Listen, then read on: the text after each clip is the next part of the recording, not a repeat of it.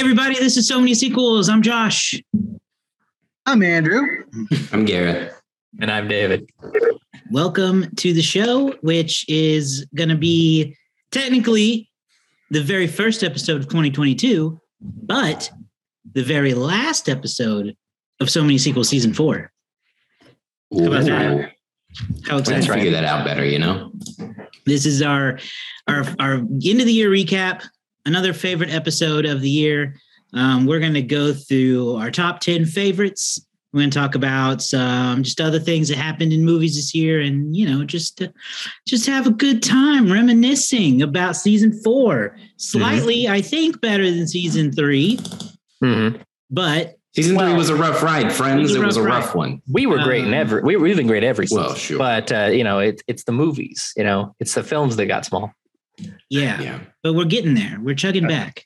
Y'all may remember we started this season talking about The Little Things. The Little Things came out in February, I think. Our episode came out in March. And this was a Warner Brothers movie that premiered simultaneously on HBO Go. One of the first movies of not HBO Go. That's what it used to be called. Wow. HBO Max.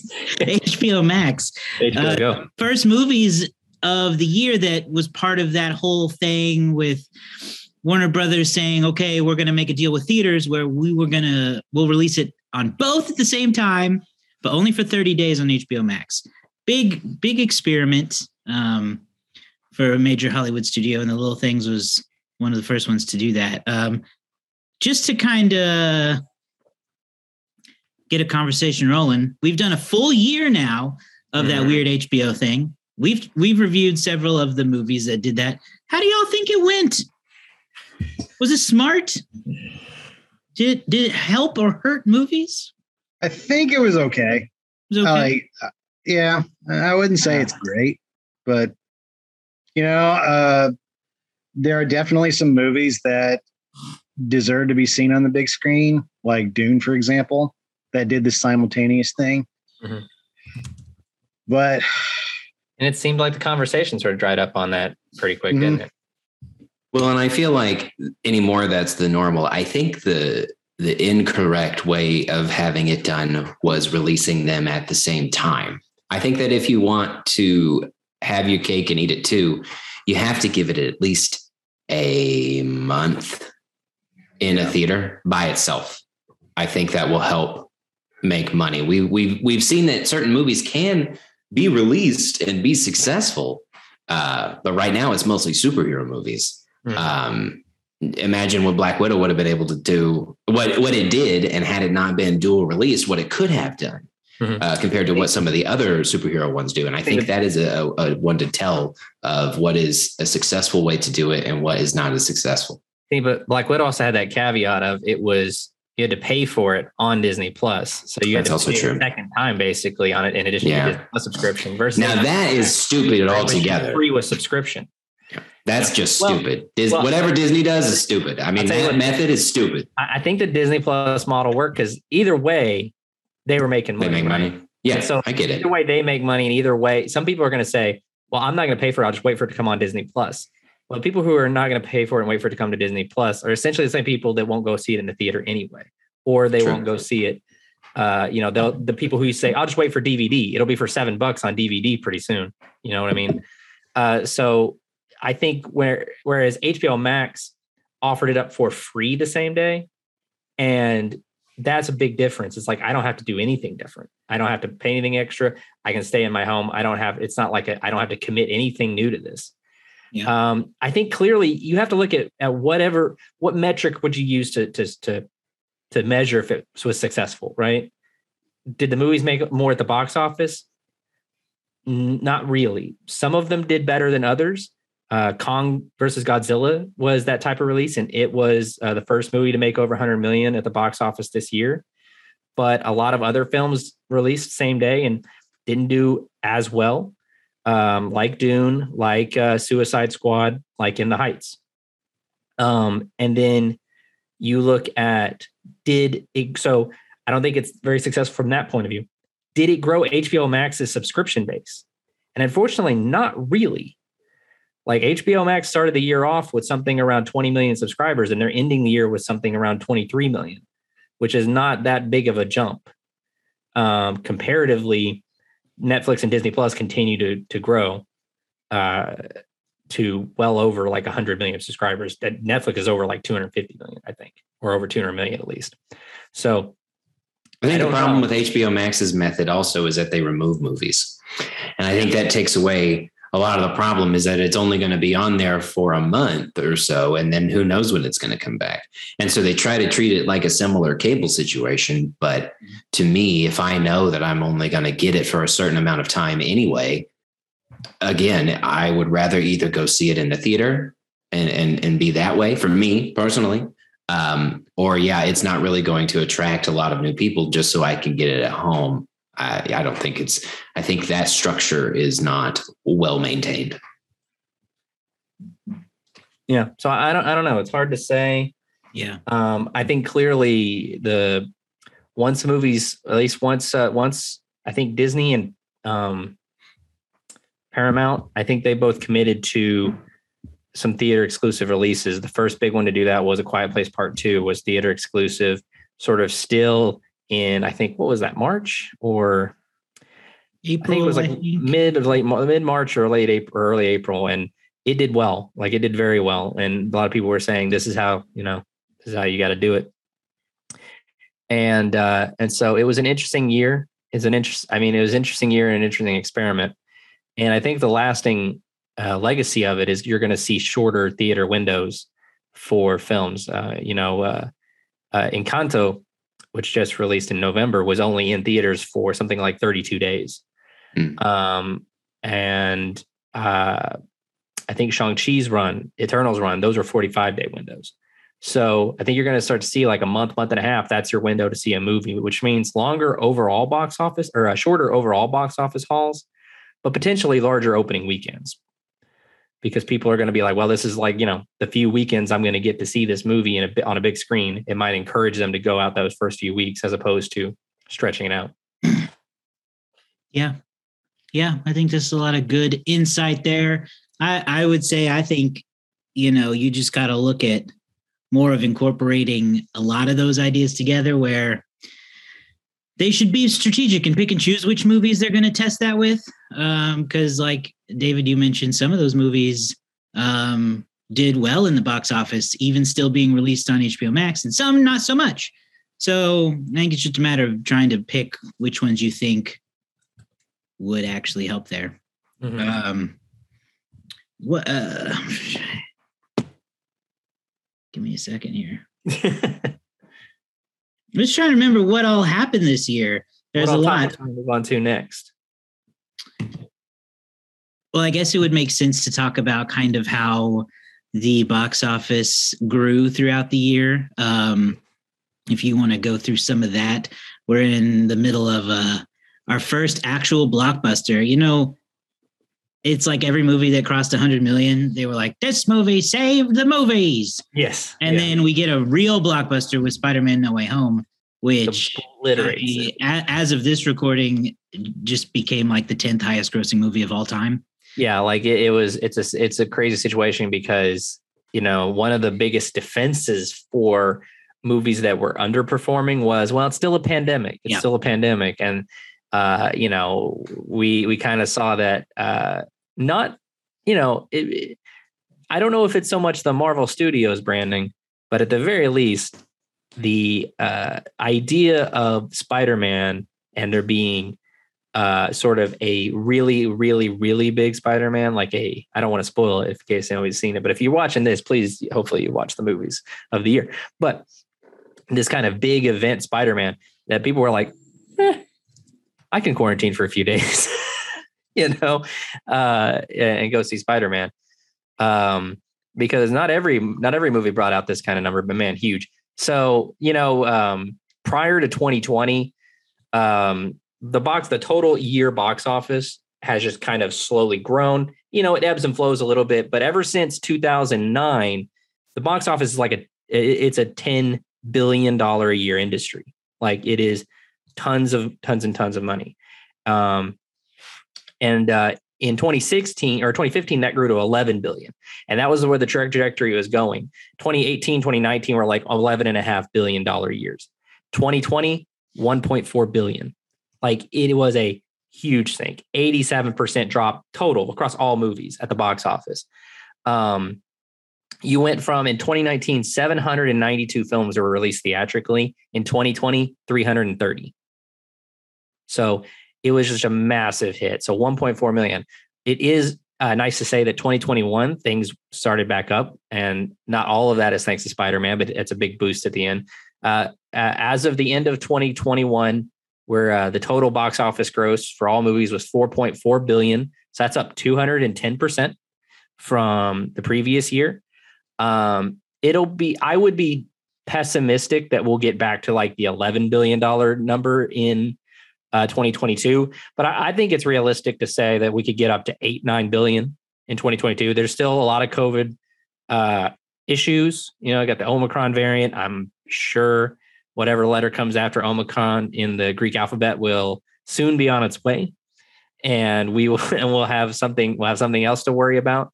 But the vaccine is out there, and there's plenty of safety measures we can get to. So I think that overall the industry will see a mild recovery, but it'll be interesting to see how that shakes out. Now for 2021, I'll just run through this really quick. Some people will lament this top 10, but just got to take it for what it is. So number one movie of the year is Spider-Man No Way Home, which is sitting at $557 million domestic in like a little less than 20 days, which is massive. I mean, that's massive. I mean, that's Star Wars The Force Awakens style numbers. And that was one of the biggest movies of all time. And number two, you have Shang-Chi and the Legend of the Ten Rings with 224 million. I think it's really cool to see, like an Asian-led film is in the top two. That's pretty cool. It was hanging into number one for like for like most of the end of the year, and then Spider-Man. Then at number three, this was kind of a surprise to me, but Venom: Let There Be Carnage brought in 212 million. Number four, you have Black Widow with 183 million. Number five, you have Fast 9, the Fast Saga, 173. And number six, Eternals brought in 164.5 million. And number seven, No Time to Die, 160.7 million. Number eight, It's a Quiet Place Part 2, which, like I said, came out. Oh, okay. Here's what they say. May 28th. Brought in 160 million. So that came out early in the year and managed to stay in the top 10 the whole year. And number nine, here's a surprise for you. Ghostbusters Afterlife. Brought in 123.3. And at number 10, Free Guy, 121 million. Just the other movies that made over 100 million are Godzilla versus Kong, Dune, and Jungle Cruise. So those are your $100 million movies this year. Over the last few years, the $100 million movies have been like in the 20s and 20, like, maybe even high 20s. Yeah. But this year, just 13 movies able to cross that threshold. So different year, but yeah. Oh, so I was going to say, we reviewed 1, 2, 3, 4, 5, 6, 7 of the top 10 movies of the year. So if you want to go and listen to our reviews of those films, go check those out. Yeah, do it. All right. Well, let's shift gears and get into our much anticipated top 10 movies of the year list. We got to give the people what they want. We got to give them what they want. So we're going to start at the bottom, of course, number 10, work our way up to 1. So if your movies cross over, talk about them now. Don't save it. Yeah, I would agree with that. So yeah, we'll start with number 10. We'll go around. I assume we're going to have a lot of crossover, although rankings maybe not, but crossover in movies. So let's start with Andrew, because of where you're located on my screen. What is your top 10 favorite movie of 2021? All right. My top 10. Number 10 is Spider-Man No Way From Home. Oh, No Way Home. No Way From Home. No Way From Home. Spider-Man Far From No Way From Home. Coming. Part 3. Featuring Carnage. Anyway, talk about Spider-Man. Yeah, tell us why. This is on my top 10 as well. And why that? The reason why I chose Spider-Man is because Spider-Man, it was a fun time at the movies. It's one of the best Marvel movies I think they've ever made. And the fact that it broke so many rules, I would say, in terms of crossover, was very daring and the payoff was extremely brilliant. To me, it was like an Endgame moment. It was just like Avengers Endgame. And I absolutely love the payoff of it. And it sets itself up for something that's kind of mysterious. And I liked where it was going. And I hope it opens the door for more crossovers in the future.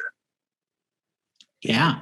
Definitely it's not my number 10 in my top 10. Agree with everything Andrew said. It's going to have big, open a lot of doors for crossover opportunities. And I hope they take advantage of it.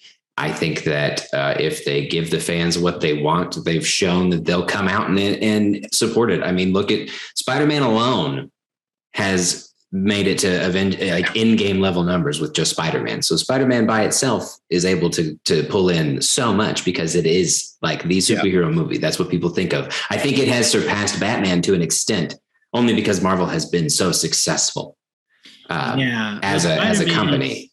Spider-Man is one of the most popular superheroes of all time. Even before these movies. So yeah, it makes total sense that Spider-Man has that kind of power. They just needed to find a way to do it right.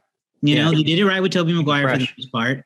And those movies were massive. Then they trip a little bit on Andrew Garfield, his movies, although he's also quite popular. And now you got Spider-Man is the new head of the MCU, and I don't see how you can debate that.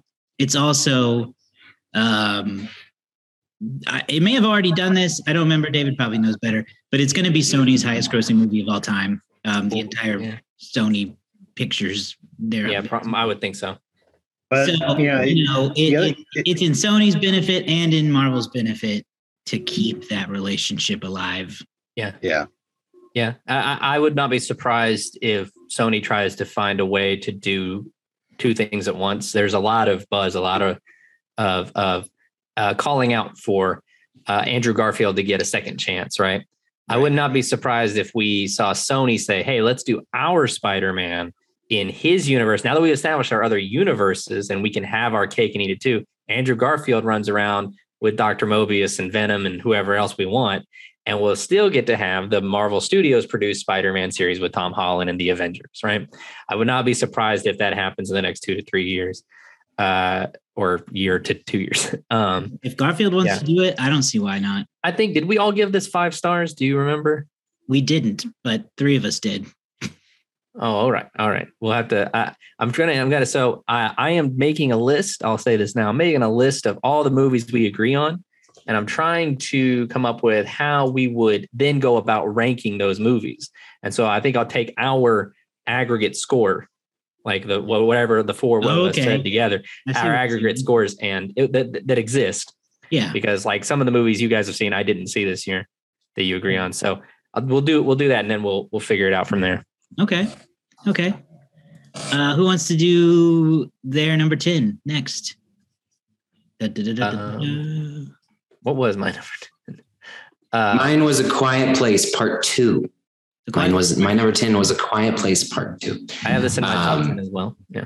I was skeptical as to what they could do with it. The first one was just so good. It was so unexpected. I mean, it was scary. It was emotional. I mean, man, it was just such an experience, the whole thing. And so I was like, okay, well, how can you replicate that after you've done something this interesting? And they delivered. I mean, they delivered a solid sequel that kept you on suspense. Again, it gave you it gave you a little bit of a prequel to where it was just enough, because they can cross that line and give you too much, and then it's like, it's not exciting. But you just see that it starts off just action-packed and exciting, and then you get more emotional, and you see that journey as they go on, and you get scared along the way, and somehow Krasinski and the whole crew was able to deliver a very good sequel to a very good original franchise. Yeah, I agree. I also put this in my top 10. Well, I'll mention it here in a minute, but Yeah, what I didn't watch A Quiet Place 1 when it came out. The anticipation of you three made me go, okay, well, I guess we'll have to look into this. And loved A Quiet Place 1 once I finally saw it. Loved A Quiet Place 2. I think it's one of those rare times, like with Zombieland, where both movies are like, I think, on par with each other for me in terms of just how good they are. They feel like nothing changed between like the teams, you know what I mean? Like the creative staff. So really good. Did miss John Krasinski a little bit, but that's not the worst. That's not the worst complaint. It's very good. I look forward to if there is a Quiet Place Part 3. I think that it's Paramount, right? That I think distributes that or is the studio behind that. Yes. I think that based on how big of a deal they made about it being the first movie back for sort of the summer of 2021, I think they're high on the project, on the franchise, and they probably will make a Quiet Place 3. I've been saying they should do a Quiet Place series on the Paramount Plus or something, if they could not mess that up. But we'll see. Loved it. Andrew, what'd you think of it? I loved it, and it's one of those rare times when it's not on my list. It is in my honorable mention, but I loved A Quiet Place Part 2 so much that like it's one of those times when it's like it doesn't surpass the original, the first one, but it's up right there with it. Like it's just as watchable, and that's what I love about this movie. I think it's terrific. There's nothing bad about it. It just did not quite make my top 10. Yep. It didn't make mine either, but it came in at number 14. So close, very close. But I loved the movie too. It was great. That's where Andrew had it too. Great theater experience. All right. David, what was your number 10? So my number 10 was a little different, but I believe Josh shares it with me. And that is a comedy special, if you will, Bo Burnham's Inside. Mm-hmm. I think you could make an argument that it is a film, as a, and not just a comedy special, but it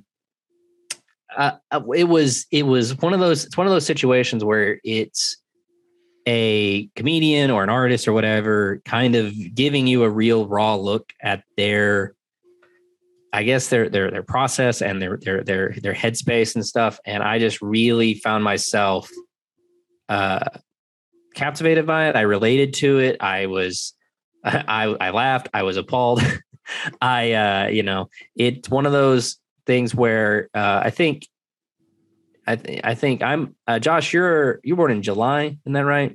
You're about a month older than Bo Burnham. I'm about 5 months older than Bo Burnham. And I remember discovering him when I was about 16 or 17 on YouTube.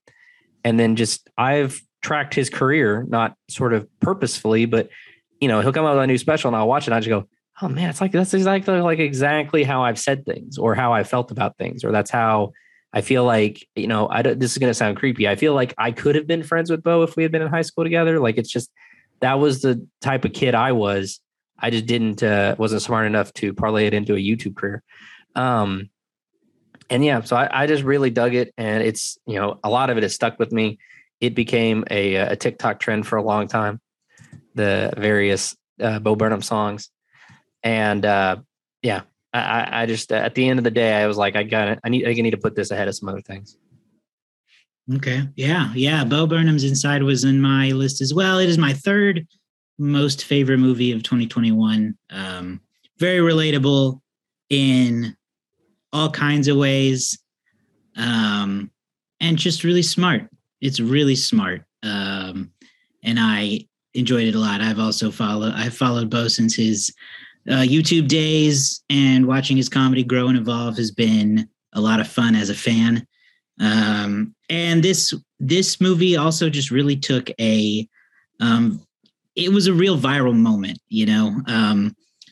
it exploded in a way that I don't think anyone was prepared for, because it's, at the end of the day, it's just a Netflix comedy special, but it turned into this huge thing where it was memed in positive ways.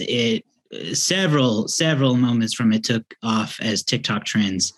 It was such a big deal that Netflix put it in theaters for a night. And then Bo just recently released the vinyl and CD versions of the special. That kind of thing doesn't happen without a real grassroots support. So I think I am happy with putting it on my list for sure. And that's my thoughts on Bo Burnham's Inside. Also, one final note: if there's a listing for it on Letterboxd, I feel like it's a movie. Yeah, there's a listing, so I get to count it. Maybe. I mean, I don't. Yeah. Yeah, I didn't put this on my list just because, I didn't think of it at the time. It falls in one of those realms of like, do I rank it as a movie or is it a comedy special that I don't worry about? And I didn't rank it, but it is a 5-star, perfect interpretation of how a mental stress was going through all of the pandemic. Yeah. The funny part, the part that really hit home for me was he's trying to finish it, like this whole thing before he turns 30, and I was like, man, that was me in 2020. Was like just sitting and going like, this is how I welcome in my 30s is with this pandemic, and it's just like not the coolest way to do it. I had my birthday party. I think Garrett and Andrew, I think you were there. I had a surprise birthday party, and then the pandemic started, officially started like a week and a half later or so. Not fun. I do remember that. Yep. That was not a good time. No, the birthday was great, but the pandemic was not. All right. My number 10 is a little movie called Malignant. This movie was directed by James Wan. It is a horror movie that is such a blast. It is my kind of movie for sure. It is a movie that's pretty divisive from what I gather. People either think it's stupid or they think it rules. I think it rules. It's super fun. It's gross. It's unique enough. And the villain is there's some fun twists, and I love it. I love Malignant. So that is number 10 on my list. I gave it 4.5 stars. Anyone else? It is a wild, crazy ride of fun insanity for me too. It's not in my top 10, but it is a very interesting idea for a horror movie. Love it. Okay. Love it. So you guys I have not gotten around to seeing it yet. So it's not in my top 10. But I do really like James Wan. I was introduced there's my wife. I was introduced in these last 2 years to the Conjuring franchise. Yeah. Which is James Wan's thing, and loved those. So I'd be very interested to see a different horror movie from him. I'm interested in seeing it. It's fun. I recommend it. Feel free. Anyone who wants to talk to me about Malignant, go for it, because we didn't get to record an episode. All right. So, moving on then. Andrew, what was your 9th most favorite movie of the year? My number 9 was Steven Spielberg's West Side Story. West Side Story. It was on my top 10 as well. All right. Did you two ever see it? Nope. No. Okay. Well, I will say that I'm not a fan of remakes. Sure. I'm not. It's very very, very seldom that I like remakes. This one, on the other hand, took the cake for me. Okay. And you all right? Yep. I'm not sure why we're laughing, but okay. We are laughing. This one took the cake for me, and I absolutely loved it. And it was dizzying. It was phenomenally well choreographed, well photographed. A lot of it had great just musical numbers. Some were a little off, but that's neither here or there. But other than that, I think it was a fantastic remake of this classic film. and I hope it gets the recognition it does deserve. Yes, I agree. As the other person with this movie on my list, I will let you know how high it is later. But I think this version of West Side Story is one of the best Steven Spielberg movies. I think he really stepped up his game in a way he hasn't in a long time with this one. The movie's only real problem to me is the unfortunate presence of Ansel Elgort. He is not ideal, but what are you going to do? It was recorded in 2019. It was made a long time ago. I don't know if you know what I'm referencing there, Josh, but yeah. Yeah, sure. But it is really good, and it updates the original in a lot of really, I think, positive ways. I think it's worth checking out, especially if you are a fan of the original or a fan of musicals in general. So yeah, I look forward to seeing it. I'm a big Spielberg fan, so I've always wanted to see him dabble in genres he hasn't dabbled with. I've always wanted to see a Steven Spielberg horror film, but I will take a musical. So I look forward to checking that out. To move on, Garrett, we already talked about your number 9, which is Spider-Man No Way Home. So I'll bring up my number 9, which was The Power of the Dog, starring Benedict Cumberbatch, releasing on Netflix this November, I think, or December. And this was, for me, a movie that really lost me in the beginning, but won me back by the end. It's broken up into chapters, and as how they have like little chapter titles that come up. And the last half, or the last like chapters 4 through 6 or 5 through 7, whatever they were, really changed the game for me in terms of my enjoyment. The first half was kind of meandering, I'll say, but it stuck it. Benedict Cumberbatch is pretty captivating. You're really, really uneasy about him the entire time. And you really kind of fear, or you're really kind of worried for the family. It's hard to say what he's going to do, but it's a good performance, I think, on his part. Nice. I don't think anybody else on this one. No, it's not my top 10, but it is a movie that I watched, and I also enjoyed it, but I couldn't really tell you why. I think that Benedict's performance was very, very good. I think that he was very scary and intimidating, but also you kind of see a little bit. You see some layers to him to an extent. But I also don't necessarily think I followed the movie the whole way through. It lost me in places because it was such a slow burn. So I enjoyed it, but not exactly sure why, other than the performances. Yeah, I agree with exactly what Garrett said. It was hard for me to follow. It's in my top 20, but not my top 10.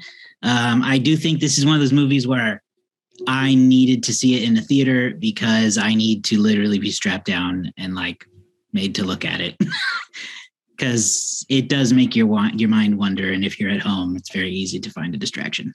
It is. There are a lot of scenery shots, and there's a lot of atmospheric shots. So it's very easy to sort of get distracted by watching, the hills or the grass move or cows, or whatever. Andrew, did you see this? I did see this. And it was the last, this was the last movie that I saw of 2021. And no, I didn't like it. I think it was good in terms of what you all said. I think Benedict Cumberbatch's performance is absolutely amazing. I think the scenery is absolutely amazing.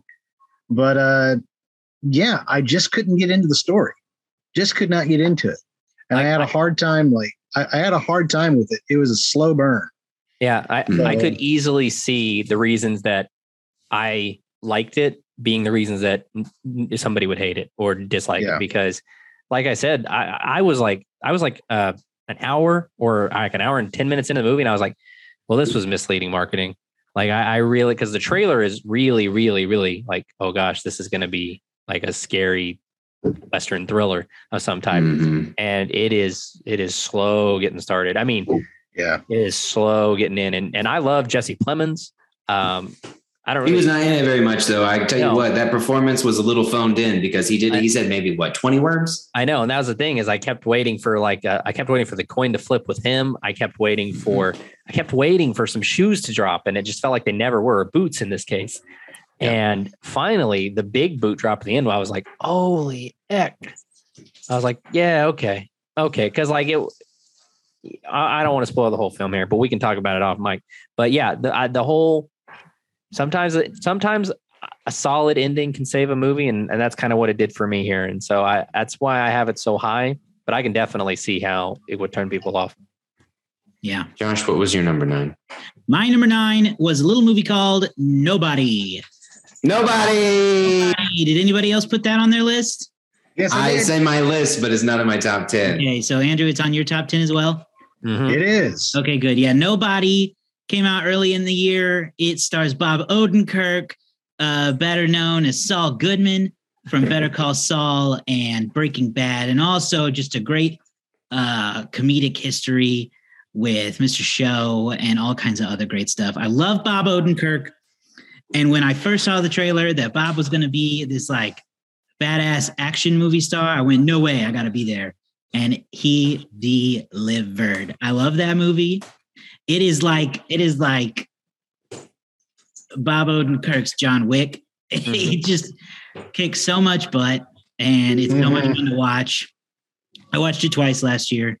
I watched it in theaters, and then When he had his heart I attack. think some of you were here, or I think Andrew and Garrett. You- We watched it a little after Bob's heart attack when we had that scare while he was filming Better Call Saul. And thankfully, Bob is okay and doing well again for hopefully more Nobody sequels because I need them. Yeah. It looks like a you blast. can't, yeah, you tell me that Bob Odenkirk is an action star, and my first response is how? And then you show me Nobody, and I go, okay, yeah, sign me up. Makes perfect sense. Whatever. Give me more. I'll watch him whoop everybody's ass any day of the week. That is my same reaction whenever I first saw it. I'm like, oh my God, this is awesome. This makes no sense. I can tell you this: every old actor or every middle-aged actor in Hollywood is asking their agent to find them a John Wick project. Yeah.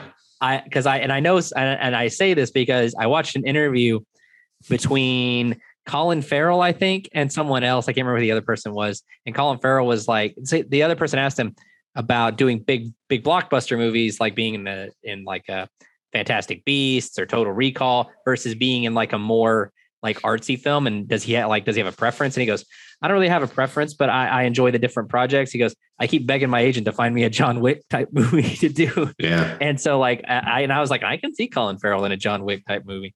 So Oh, yeah. Everybody So wants to do it. I think there's a lot of guys in their like 40s or 50s going, I want to do that. That's the kind of movie. Please let us also not forget the Oscar-worthy performance from Christopher Lloyd in this movie. Yeah, sure. His absolute fantastic, just amazing performance. All right. Well, I'm going to have to cut us all off early. We've run out of time, but that just means we're going to have to do a part 2 to get through the rest of our 8 through 1. So 8 through 1. follow us online, somanysequels.com. You'll find all the links there. Come back next week for part 2 of our 2021 year in review. See you soon.